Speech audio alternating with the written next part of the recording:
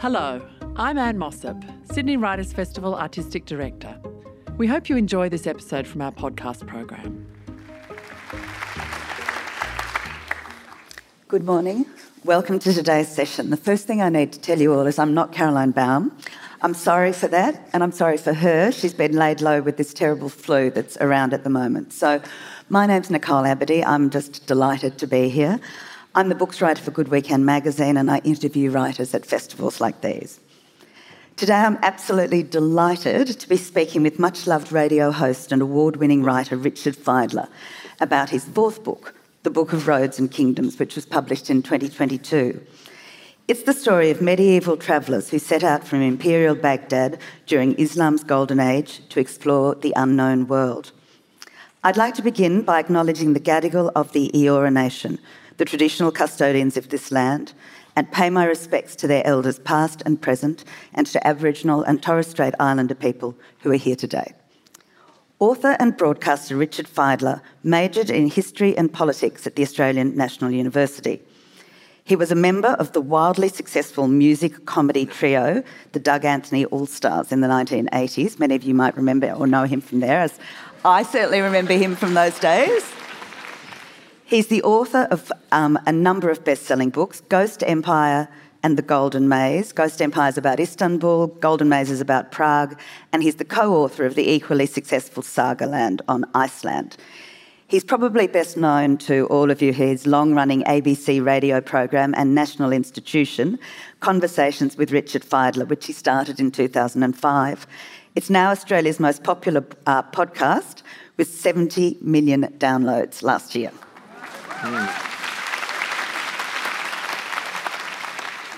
Earlier this year, the book that we're talking about today, The Book of Roads and Kingdoms, won the highly sought-after Indie Award for Non-Fiction Book of the Year. The Sydney Morning Herald has described this book as follows: a bewitching tale consisting of stories within stories that radically tints the Western reader's perspective, revealing a world when all roads lead to Baghdad. Richard, this book is dedicated to your father, and you say to his wall of history books in the living room. Tell us about some of those books, and I was wondering, was it your father and those books that inspired your own love of history? Yes, very much so. Both my parents were working class country people. Mum from rural South Australia, Dad from Victoria, and in that way, in those cultures, reading is so important in those cultures. And they were both autodidacts. And I grew up in a house with a huge amount of fiction, which is my mother's sort of end of the bookcase, and Dad's was the history end. Dad was the non-fiction end. Mum was a lover of Tolstoy, and in particular, I think she read Anna Karenina and War and Peace about 6 times. Wow. And she used to say things like, "Oh my God, I just wish I could have lived like one of those aristocrats in those days, being pulled along in a troika, swathed in furs through the snow." And my dad would say something like, "Pamela, those aristocrats lived off the misery of uncounted millions of serfs and people." And she'd go, "Oh, shut up, Alan, shut up."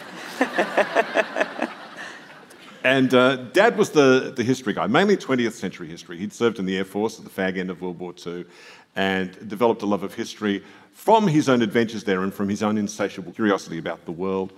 I remember looking at those books and thinking to myself, if I could understand what was in those books, I might have the kind of secret of the world. I thought the secret of the world sort of lay within, it's a very Borgesian idea, that the secret of the world might lie within one or two or a bunch of those books together. And so I thought they were always for me a kind of a symbol of wisdom. And for me, reading history has been one of the greatest pleasures in my life. And also, and I'm not saying this works for everyone, a shield against depression. I think it's always inspired a degree of curiosity and excitement in me. Like this feeling when I get a new book, it's like, oh goody, that lovely, delicious feeling. Anyone else know that feeling? Yeah. And feeling just like the whole world, part of the whole world, sort of slightly come into focus again is such a joyful thing for me. And for me, I think always history has been, I think without history, I think we are orphans. I think one of the things we all want to know about ourselves, I certainly always wanted to know, was where does my tiny, infinitesimally small life fit into the great stream of events and places and people that have come before me and are sort of carrying me on, and all of us, on into the future? Without knowing that, I just don't know how you live that way, without knowing what came before, to be condemned to live in the eternal present where you're constantly surprised by things that keep happening to you all the time and everything seems new.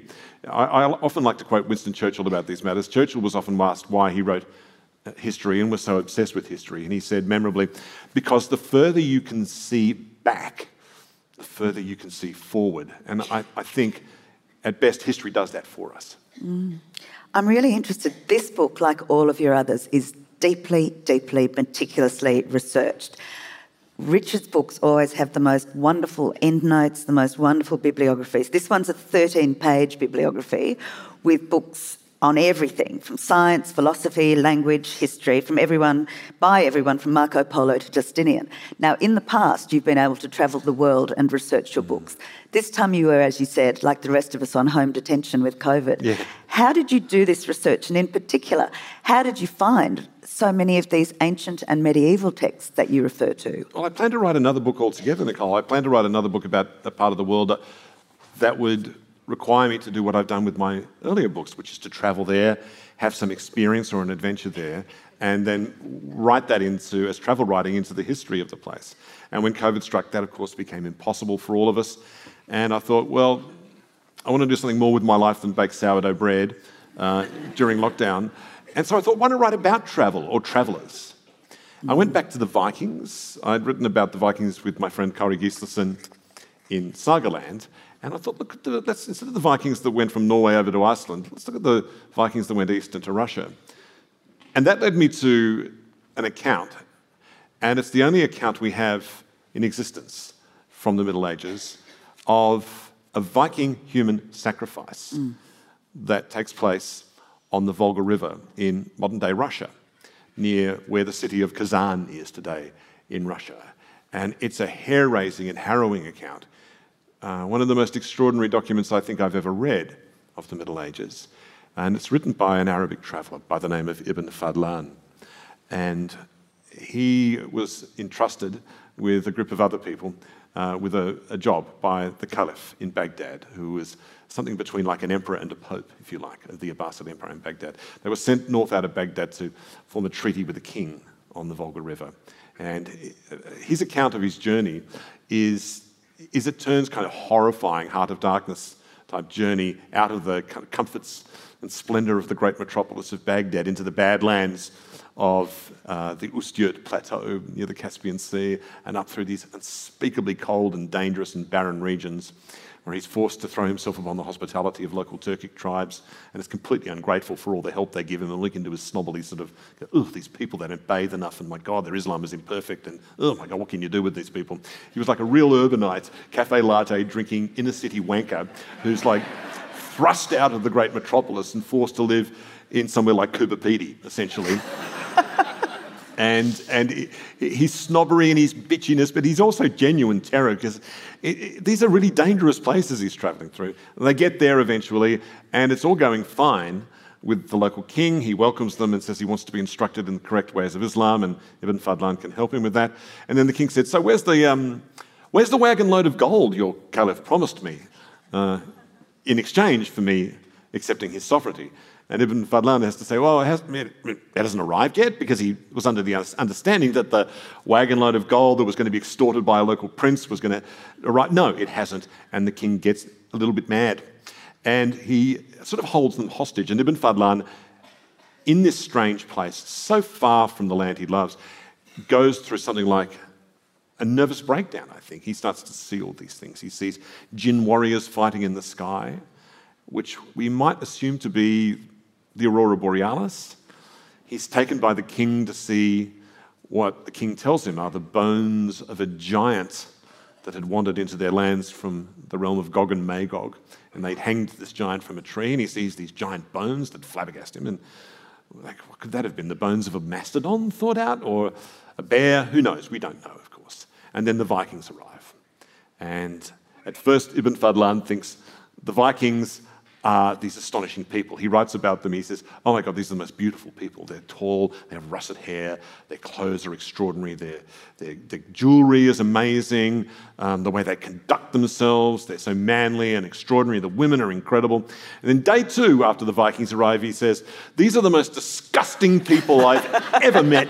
Oh my God, they fornicate and defecate in front of everyone. When they get up in the morning, the chieftain has a slave girl bring a wooden bowl with water, and the chieftain ejects the contents of his nose into the bowl, then he puts his comb in it, combs his hair, then he takes a sip from it, and then he passes it to the next senior man who does the same thing, and it goes down through all the senior men. And, the guy at the end of the queue would be like the kid who's last to be bathed on a bath night in England in the 1950s, isn't he? It's like, don't use that water, buddy. And then the chieftain dies, and they go to the senior men go to the slaves of the chieftain, and they say, which among you wishes to die alongside your master? And a slave woman volunteers, according to Ibn Fadlan's account. And what happens to her over the next few days is one of the most horrifying, mad things I've ever read. And then the moment of her sacrifice is a rite that's so impregnated with blood and sex and magic and horror that I sort of realised as I was reading it that anyone who was present in that room, in that space, to see this sacrifice, travelled it right out to the very furthest realms of human existence. So after having read that, I wondered, I don't really want to write about the Vikings again at all. I want to write about guys like Ibn Fadlan and their response to these events, because he felt curiously modern to me in his response to what he's You said that in the book. I was going to ask you what you meant by that.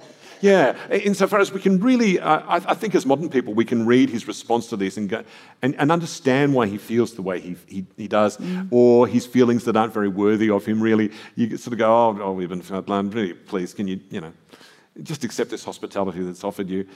And I wondered how many other accounts there were of such travellers, and I found this whole trove, this vast trove of accounts of medieval travellers who went out of Imperial Baghdad, when it was the biggest and richest city in the world, the most sophisticated and best educated population, travelled out to the four corners of the known world and came back and wrote accounts of them. Can I just stop you there? I want to take you back a bit, because certainly I have to admit my ignorance. I didn't know a lot about the Golden Age of Islam, so I just wanted you to talk to us a little bit about that. When and what was the Golden Age of Islam?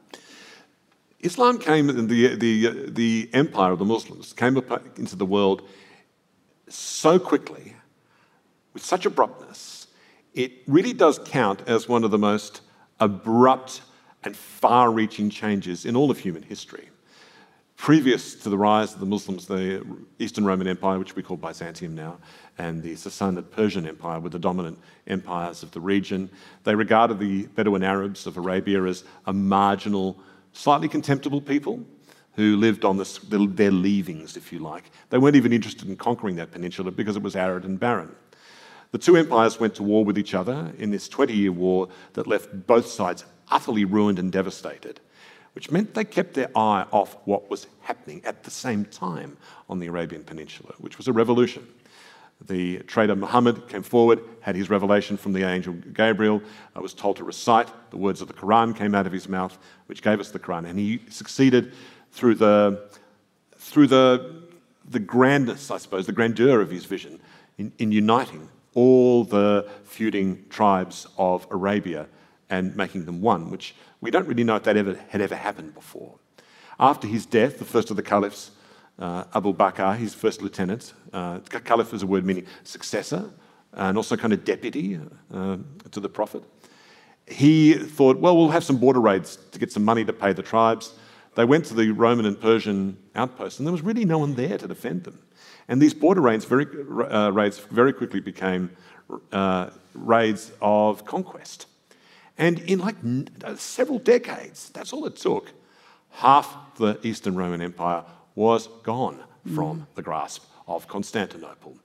The provinces of Syria and Palestine and Egypt, which had been Roman since the time of Antony and Cleopatra, was gone from the grasp of the Romans forever. Then the Bedouin Arabs took all of the Sasanian Persian Empire, going right across Mesopotamia, right across the Iranian plateau, all the way into Central Asia. And in no time at all, they put together an empire that was the biggest empire the world had ever seen, bigger than the Roman Empire at its absolute peak, stretching from North Africa to India.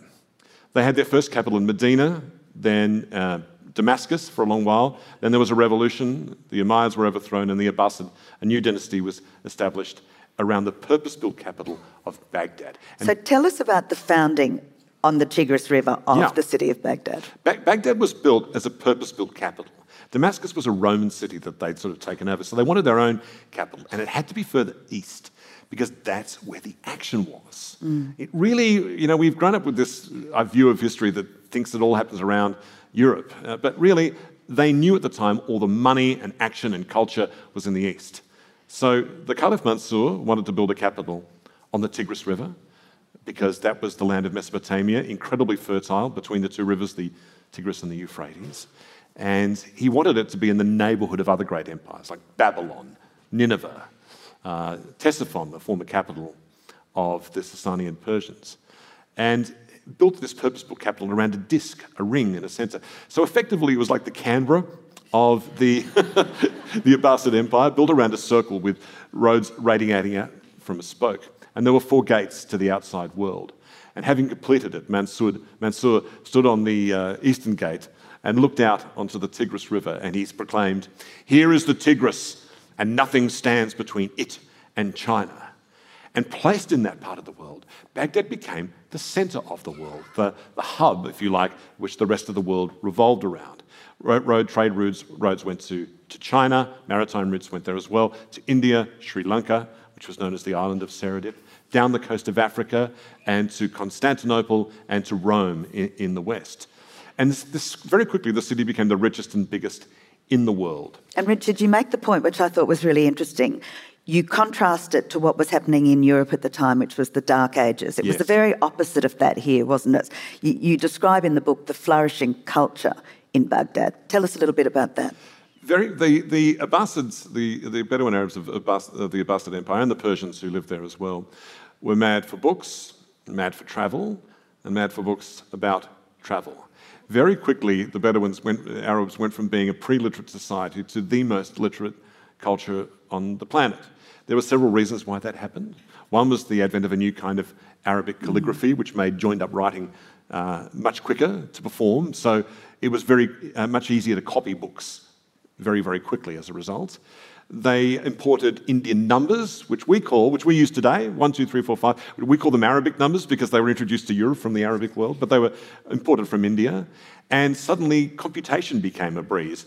As anyone who's tried to divide M, C, L, D, V, I, X, into equal portions of L, X, V, I will instantly be able to grasp. So with that, you get accountancy, the economy flourishes, but you get mathematics, and of course the word algorithm is an Arabic word. And suddenly all sorts of knowledge becomes available to you, from mathematics to geography, because you have this easily computable form of mathematics. The other thing was the importation of Chinese paper-making technology. This happened not long after the Battle of Talas, where the Arabs and the Chinese, Tang Dynasty China, went to war for the only time in their history. The Arabs won the battle in Central Asia comprehensively. And there was a story that said that some of the Chinese prisoners of war had paper-making knowledge, and they brought that into the empire. And suddenly, books take off. Before then, you had to write on papyrus, which was unreliable, it rotted, you could erase it very easily, forgeable documents and the like. There was parchment made from animal skins, too expensive. But suddenly, paper pulp, like the pulp of plant matter, you put it on a screen, it's incredibly cheap to make. It has this incredible tensile strength, as you can see. And the Arabs found, of course, if you've got a sheaf of paper, you could just stack it together like that, bind it along one edge, and you have a codex, which is a much more elegant way of containing knowledge in a book than a scroll, where you have to sort of furl it up and furl it down. But with a book, as we all know, you can just find a page very, very easily. So, Richard, you talk about the fact that there is this magnificent empire. It's the largest empire that the world's ever known. There are these people who are very educated because of the culture, because of the reading, and they're all keen to travel. So what your book does is look at the stories told by these travellers who've gone out to all corners of the empire, to China, to Europe, to India, to Africa. And you talk about the fact that when they came back, there was a huge, as you've talked about already, that there was a huge appetite for books. And I love that explanation of the paper and the ink and all of that. There was a huge appetite for books. So these travellers, when they came back, started writing stories about their adventures in these distant lands. Where are those stories found today? How have they come down to us? How did you find them? I found them in translation.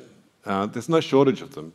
And they're easy enough to find. Copies are easy enough to find in digital form on the dustier corners of the internet, various libraries and subscription services that I use, academic ones as well as more general ones. And I found this trove of these accounts in translation. These travellers' accounts were these giant compendious geographies that explained the world and everything in it, pretty much. And it reflected their own feeling that they'd got it all right. The Abbasids were like the Americans in the 20th century and the British in the 19th. They felt they'd won a great empire by dint of their superiority in all matters. They won an empire because they had the right ideology, the right religion, the best technology, the most learned scholars, the wisest and best administrators. And they felt that in return, God had granted them this huge dominion. They had a sense of what the Americans would have called manifest destiny to run the world sanely and properly from Baghdad. This is redolent in all their works. So if you feel like the world is your oyster like that, you want to go out and see it, describe it, and come back and compile these huge books.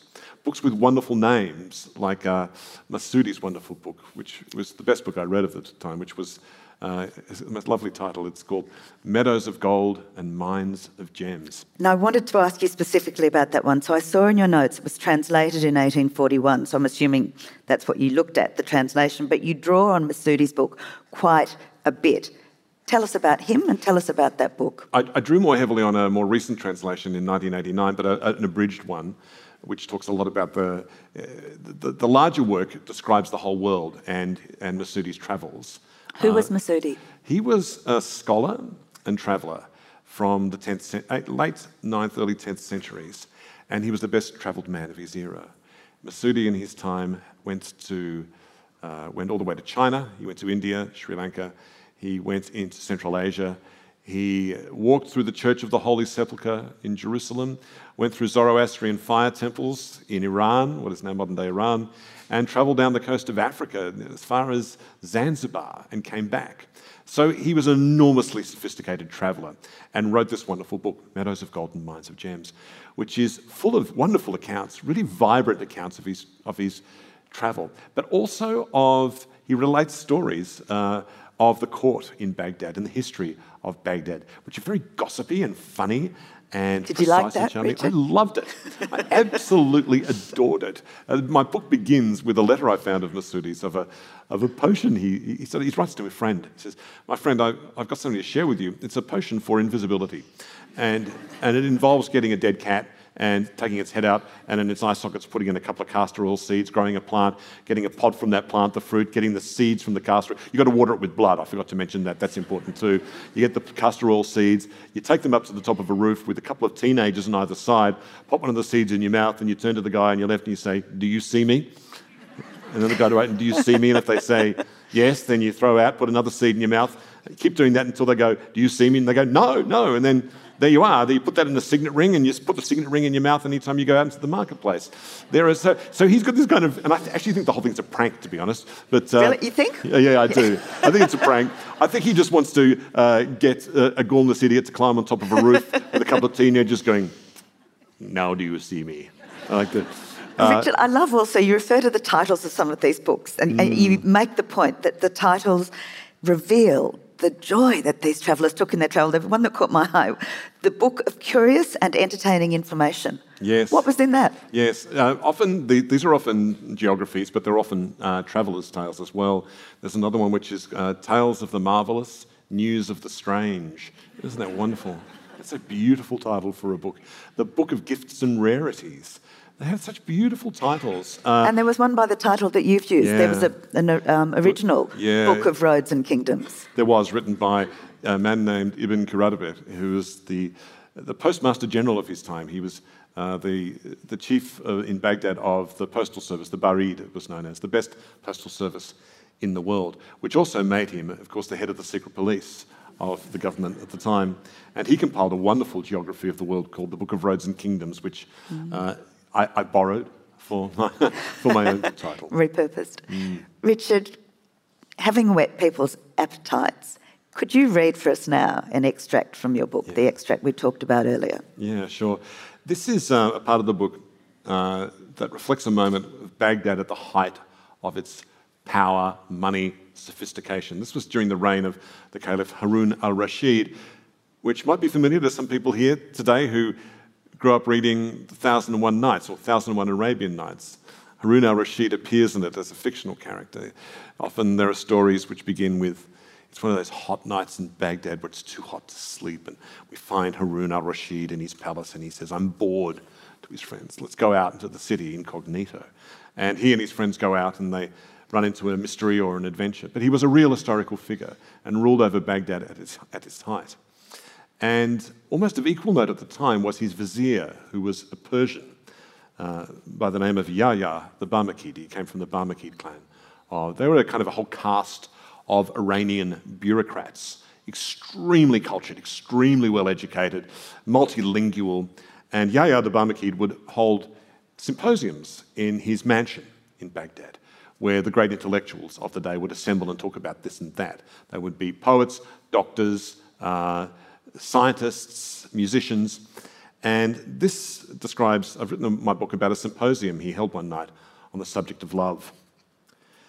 Yahya the Barmakid held a symposium in his mansion one evening on the subject of love. All the participants were well-known free thinkers. "Describe love," Yahya requested. "Just give me a brief definition as it comes to you." The first to speak was a Shia who said, "Love is the fruit of similarity and the index of the fusion of two souls. It issues forth from the sea of beauty, from the pure and subtle principle of its essence. Its extent is without bounds. Too much of it destroys the body." A second man, a Kharijite, spoke of its occult energy. "Love is a magic emission. It is more hidden and more glowing than a burning coal. It exists only through the union of two souls and two forms. It penetrates the heart like water from a rain cloud seeping through the desert sands." Another saw love as both a permanent wound and a poison. "Love sets its seal upon the eyes and impresses its signet upon the heart. Its pasture is the body. It drinks from the liver, seat of passion. Love is a draught from death's cup, a drink from the cisterns of bereavement." Then another man spoke up, a Zoroastrian from Persia, who considered the subject in medical terms. He wondered, how exactly does love enter the body? Does it come in through the eye or through the ear? Does it originate from the will or from sheer necessity? Ultimately, he concluded, who we fall in love with is beyond our control, determined before we are born. He said, God in his great wisdom and goodness gives every soul at its creation a rounded form like a sphere. Then he splits it in two and places each half in a different body. Then, when one of those bodies meets that which encloses the other half of its own soul, love is of necessity born between them, owing to the fact that they were once one. Isn't that fantastic? You imagine how great it would be for Anthony Albanese to bring his senior ministers around and one evening in the lodge and say, speak to me of love. What is love? Richard, I'm going to ask you to share a few other stories. There are so many stories in this wonderful book that I know that you're all going to want to rush out and buy it and read it yourselves. I'm just going to ask you about a few of them. Tell us, first of all, the story of Ghazal the poet, who was also known as Gazelle. Yes, Al-Ghazal. And in particular, his diplomatic mission to Scandinavia. Yes, Al-Ghazal was a poet. His name means the gazelle. He was known as that because he was kind of like a movie star. He was known for being fabulously handsome, a devastating poet, up with the latest trends, and very good at verbal sparring in poetic form, which got him into trouble a couple of times. He got kicked out by the Emir of Cordoba, where he lived, and went over to Baghdad and learnt the new kind of street poetry that was coming through at the time. Some of this is a bit like those rapping competitions where people diss each other back and forth. It's kind of interesting to watch that. Anyway, he was welcomed back eventually by the Emir in Cordoba, who entrusted him with an important... And Cordoba's Spain. Cordoba's Spain, I should make clear, yes, too, which was the great rival Muslim empire to the one in Baghdad, the Abbasid Empire at the time. What had happened in the previous 5 years or so is that the Vikings had come down to Muslim Spain. They had set up camps around the Atlantic coast of France and then formed raiding parties in their brilliant ships, going down the Atlantic coast, down into Spain, raiding villages, taking everything they like, grabbing slaves, destroying churches because they weren't quite Christian at this point. And eventually they swept round into the Mediterranean, past Gibraltar. But by the time they got to the Guadalquivir River, the Emir of Cordoba was ready for him. Now, this time the Vikings were not attacking terrified civilians with sort of rough militias that had been put together. They were attacking one of the best trained armies in the world, and even the Viking records record they got their asses kicked so hard by the Emir's army that they had to scuttle back to their ships. Nearly half of them were killed, and eventually they begged for mercy, and they were given quarter only when they agreed to hand over all the booty they had thus previously taken and hand them over to the Emir of Cordoba, and they scuttled back to Scandinavia. A year or so later, a diplomat arrived from the King of the Vikings. Now, this person is just called the King of the Vikings, arrived in Cordoba to the Emir and said, let's not have this bother again, let's have a treaty. And so the Emir sent the gazelle, the charmer, the ladies' man, the James Bond of Cordoba to go and make a deal. And the account it's problematic. It sort of overlaps with another account of him going to Constantinople. But the story goes that he went up the coast, was confronted by a storm on the ship, and rather than be intimidated and cower as the other men did, he stood on the deck quoting poetry to God in order to get him to back off with the storm. He arrived at an island with a palace on it. Now, if we are to accept the veracity of this account, it seems very likely he arrived at what is known as the island of Sealand, now in Denmark, where the king of the Danes, the Viking king of the Danes, which was at the time King Horik, which those fans of the TV series Vikings will instantly recognise, had his castle. And it's recorded that when he arrived, now he made it clear, Alcazar made it clear that as a Muslim, it was not accepted, it was not permitted to kneel before a foreign king, or before anyone for that matter, because this was the sin of idolatry. You are only to worship God. There is no God but God, and Muhammad is his messenger. And the Vikings were told this, but when he came to the throne room, the entranceway had been bricked up. The top half had been bricked up in order to force him to crawl through on his knees. It's a pretty pissy trick. And what the gazelle did was to sit down flat on his bum, stretch his legs out, and slide forward like that on his bum underneath. King Horik was said to have burst out laughing and said, "What a man this Al-Ghazal is. We intend to make him crawl before us, but instead he shows us the soles of his feet," which is considered a great insult, but he was amused by that. Then the queen walks in, the Viking queen walks in, who's unnamed, and Al-Ghazal just looks at her like that and just stops mid-sentence and starts staring at her. And she tells her interpreter, ask him why he's staring at me. And he says, "It's because I've never seen such beauty in all of my life. I am totally swept away. We have no women of your likeness in all of Baghdad or Cordoba. It's extraordinary." And she says, "Are you just flattering me?" She says, "Of course not. Of course I'm not flattering you." But of course she knows he is. But she's charmed by this. And it says he visits her every day. And in return, she gives him fabulous clothes, oils, gold, all the stuff which he brings back to Cordoba with him. Whether the treaty is successful or not is not even mentioned in this account. And he stays for 20 months. Yes, he stays for 20 months, and he behaves like a total shocking pants man the whole time he's there. Comes back with all that treasure, and that's the story, apparently. Whether a treaty is concluded with the Vikings is immaterial to the story. All right, let's go now. And I heard how you pronounce it, and I think I'm going to get it wrong. The legend of, is it Gog and Magog or Gog and Magog? Gog and Magog, or however you want to pronounce it, yes. So first of all, who or what was Gog and Magog? And then, what was the wall of Gog and Magog? The races of Gog and Magog were known are known to people who follow Jewish, Christian, and Muslim theology. They're mentioned in the holy books of all the three great monotheisms. They were known to be a race of monsters that lived in the Badlands, far to the east of the Holy Land, far, far, far to the east. Terrible place. And there was a legend that Alexander the Great had come through the area one day and was begged by the local people to build a wall to protect them against these monsters. And he did. He ordered them, in the Quran, the story goes that he ordered the locals to make gigantic bricks made out of metal. They built this huge wall between two mountains that locked the monsters of Gog and Magog behind this metal wall that they could never get over. And then he warned as he left, he said, there will come a day when this wall falls, and that will be the end times, that will be the apocalypse. And then he rides all off. of that's in the Quran, isn't And that's in the Quran. That story, that's also in the Bible, in the New Testament, in some of the books of the New Testament, and in Jewish theology as well. And this was understood to be a kind of a key moment. The end of the world would come when the wall of Gog and Magog fell in the Badlands of the East. These monsters who were said to be grotesque people who ate sort of aborted fetuses and who had like elephant ears that they would sleep on and put another one on as a blanket. Like they were hideous, ghastly people with tusks growing out of their heads and all that sort of thing. They would sweep across the Holy Lands and infest the holy cities, and that would indicate the end of the world was at hand.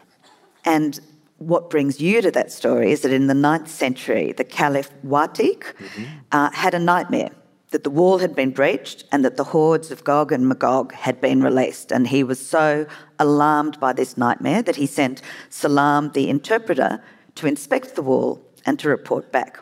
What did Salam find? Salam the interpreter's account appears in the original Book of Roads and Kingdoms. Salam was empowered to lead a posse of some 50 men, I think it was, to go to the east, to find the wall of Gog and Magog, to see if it was still intact. Because if a caliph has a nightmare like that, it's taken terribly seriously. It's taken as a message from God. And Salam's account is interesting. He says, we ventured out of Iraq, we went up past the Caspian, into the Caucasus Mountains, we stopped at Tiflis, which we know today as Tbilisi in Georgia. We went around the Caspian Sea, and then his account becomes kind of abstract. He says, we entered then a black and putrid land. We travelled through there. There was many, many travails. Then we went into this wasteland where we saw the many ruined cities, ruined by the armies of Gog and Magog. From there, we travelled past some border posts and eventually arrived at a town which is translated as Igu or Imu. And a day out of that, eventually, he said, we arrived at the wall of Gog and Magog. And in his account, he said, it's just like it is in the Quran. It's a giant wall of metal bricks between two mountains. It's protected by these two sets of guards and watch houses who ride out 3 times a week. And in the middle, on the great gates built by Alexander, they hammer it with a mallet. It goes clang, clang, clang. And if they hear the monsters of Gog and Magog grumbling behind it, going like that, then they know it's all fine. And it was all fine. It was fine. There was no problem. The wall was intact. Salam was pleased with what he saw. They rode back again through Central Asia, through Samarkand, I think, and Tashkent, and arrive back in Iraq and report to the Caliph that it's all fine. And that's the end of the story. Now, for many years... Sorry, you wanted this question? Yeah. My next question was truth or fable? Well, for many years, scholars, the Orientalists who translated these accounts, thought, well, it's just a classic Arabic wonder tale. It's like something from the 1001 Nights. But then his Dutch translator in the late 19th century, de Goji, looked at it and thought he could peg out an itinerary. And I think I can too. I've got a different one from him. And I don't think this proves anything. It could be an entirely made-up or half-made-up tale, but you can peg an itinerary from it. Salam said he came out of around the Caspian and entered a black and putrid land. Now, de Goji thought he went north around the Tian Shan Mountains, and I think instead he went into the Karakum Desert, if this is indeed the case. In modern day, I think it's Uzbekistan.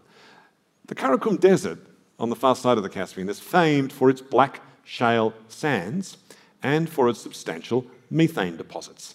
A black and putrid land indeed. The methane deposits are so voluminous that when it was part of the Soviet Union in the 70s, they built a gas rig on it that just fell into the entire gas crater underneath it. Marvels of Soviet engineering. And they thought, well, we can't do anything with that. We'll just set fire to the remnant gas and walk away. It's still burning today. Wow. In modern-day Uzbekistan, it's known as the gateway to hell, and it's become a tourist attraction. Wow. So this is the Black and Putrid Land, possibly. Then we went into the ruined cities of Gog and Magog. Now, when you go over the Karakum and you go over the Pamir Mountains, you arrive at the city of Kashgar, which still stands today. It's the westernmost city in modern-day China, and it's been there since the year dot, a famous trading post on the far edge of the Taklamakan Desert. Now, the Taklamakan Desert is a desert the size of modern-day Germany. It's one of the most inhospitable places on Earth. And so much the Silk Roads had to bifurcate around it. There were ring roads around either side of the eye-shaped desert. Now, there are guard posts he mentions, which there were guard posts built by the Tang Dynasty Empire along the northern and southern Silk Roads. And then when he gets to the far side to this place called Igu, well, someone's hypothesized this could be the city of Yimu, which still exists today in Gansu province in China. From there, it's a day's ride to the westernmost reaches of the Great Wall of China. The Han Dynasty Great Wall, which I hasten to add, Nicole, looks nothing like the wall Salam describes. It's these effective but not very impressive looking walls made out of matted luwai weeds, which were the riverine reeds along the rivers that stream through it. And the cities ravaged by Gog and Magog, in the middle of the Taklamakan, are these lost Buddhist cities that were built around about the time of Christ, that along these streams and the oases that go through the Taklamakan. The streams changed course, the cities became no longer viable, they abandoned the cities, and the sand blew over it, the desert filled it in, and they're still there today, these lost cities. Some of them were recovered by Western archaeologists in the early 20th century, and that's the whole other second part of my book. And we're going to come to that right now. So I just want to say, you can peg out, I don't think it proves anything. I don't even know if you could say it's plausible, but I certainly think you could say it's possible that Salam the interpreter and his men went all the way to the Great Wall of China and came back.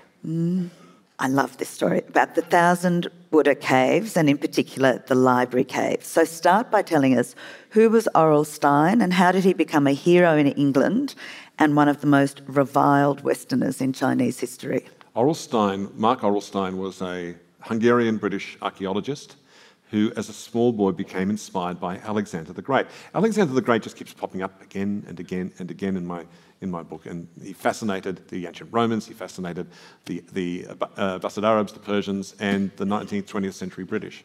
He wanted to travel in the footsteps of Alexander the Great, and that led him to Central Asia, where Alexander the Great founded Greek cities. And sorry, we should just say this is in the early 20th century? This is the early 20th century, indeed. He spent some time in the north of India, then used that to find his way into Central Asia. And the city of Kandahar in Afghanistan was once named Alexandria. It was the city found by Alexander's generals in the time of Alexander's conquests. And he said it was around these places that an extraordinary fusion took place between Buddhist theology, which came out of India, and humanistic Greek art, ancient Greek art. Until they met in that part of Central Asia, depictions of the Buddha in Indian art were always abstract. It would be a riderless horse or footprints in the sand or the dirt.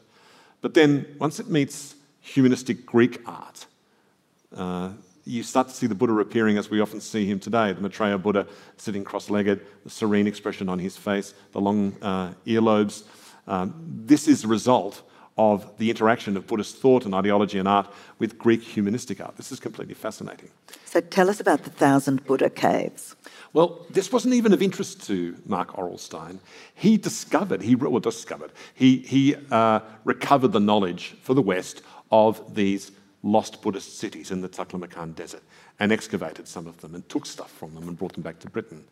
While he was there, he'd heard near the city of Dunhuang on the western edge of the Taklamakan, he'd heard about a monk at the 1,000 Buddha caves who had found something extraordinary.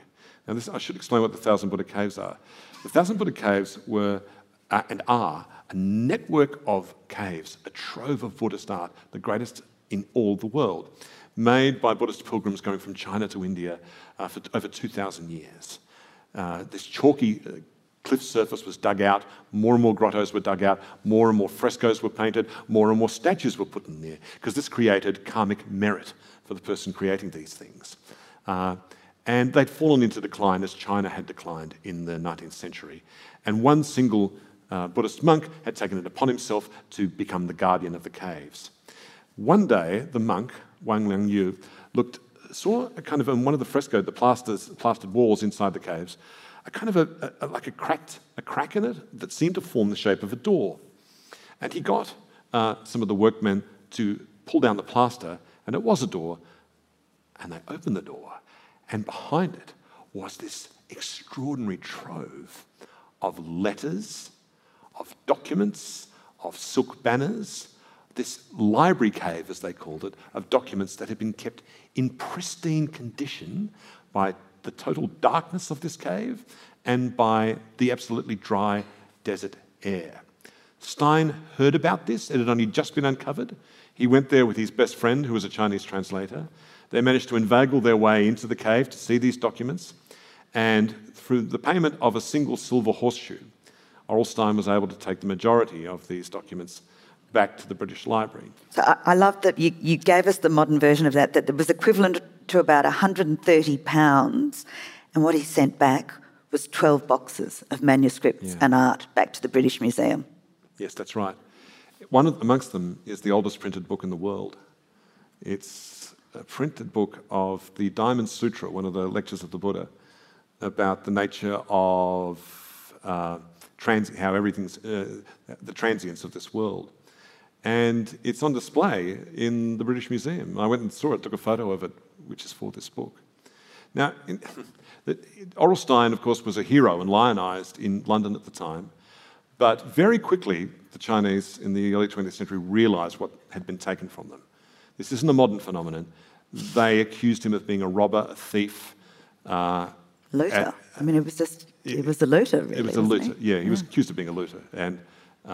And became increasingly unwelcome in China. And further expeditions, more and more societies wanted to get their access to the library cave and get more of the documents. The Japanese, of course, with a huge interest in Buddhism, managed to get some scrolls. The French got some scrolls. The Germans got some scrolls. And gradually the place was being looted. And this created enormous outrage amongst educated Chinese people at the time. There's one more great story I'd like Richard to tell if we have time. I can tell the story if you like while we wait people to come forward. Tell us about the Australian connection to the library cave. So when I heard about the library caves at Dunhuang, I remember hearing a story about Dunhuang. 7 or 8 years ago, I went to Beijing for a conference, and at a dinner convened by Professor David Walker, Edmund Capon was there. Remember Edmund Capon, the director of the Gallery in New South Wales? A great lover of ancient Chinese Buddhist art. And he told a story about Dunhuang. He said before he got the job, he was working at the V&A in England. He was given the appointment to come to Australia. And before he left, he went to a party in London.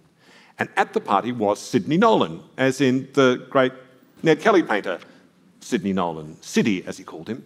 And he said, Sidney and I got chatting. We both realised we were fascinated with Buddhist art of that era. And we both knew about the 1,000 Buddha caves at Dunhuang.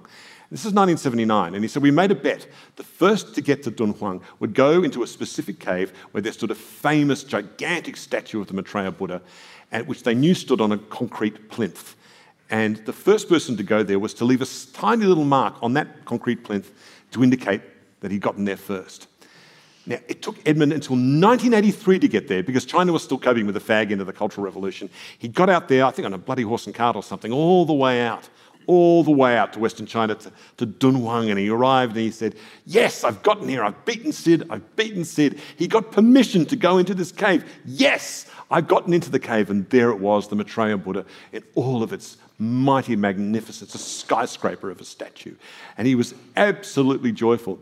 And there was the concrete plinth, and he walked around to the back of it. And on the back of the plinth was all this graffiti, Chinese graffiti from Chinese tourists. And he said, there, in the upper left-hand corner, he said, I saw a tiny little Ned Kelly.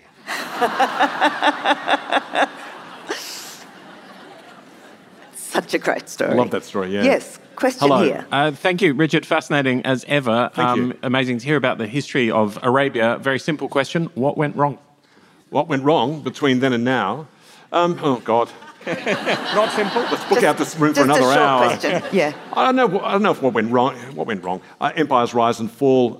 There's a great Muslim philosopher by the name of Ibn Khaldun who wrote a book called, that has an introduction called the Muqaddimah, which became hugely influential in the 50s with sci-fi writers like Isaac Asimov and Frank Herbert, who wrote Dune. The Foundation series is based on what he wrote, and he wrote about the rise and fall of empires. He said they tend to follow the same pattern.